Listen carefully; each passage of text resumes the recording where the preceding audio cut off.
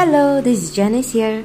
Welcome to my podcast, Sail with Jan, the stories of a wife serving on Logos Hope, the largest floating book ship, with her husband William for 3 years. Hold tight as you sail with me through 34 countries and 51 ports. July 3rd to July 9, 2017, Sabbath Week. We were glad to have our Sabbath Week in this port.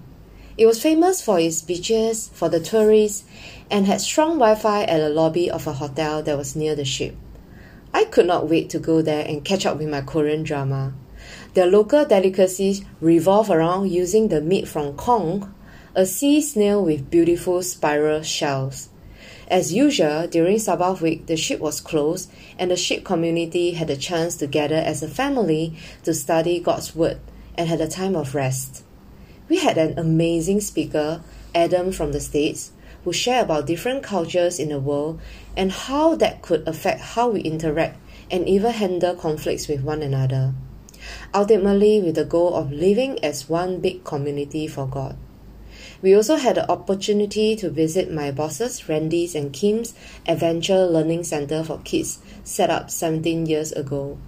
Ask anyone in the island from young to old, and they would have been to this center at least once in their lifetime.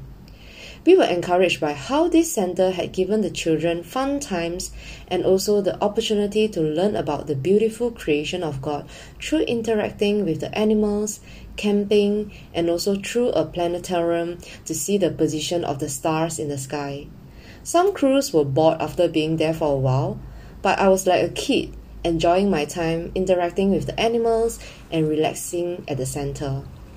I was just grateful that Mr. and Mrs. Greavy gave us this opportunity to visit their center. Their center also helped to create jobs for the locals. These were all very commendable and admirable for me.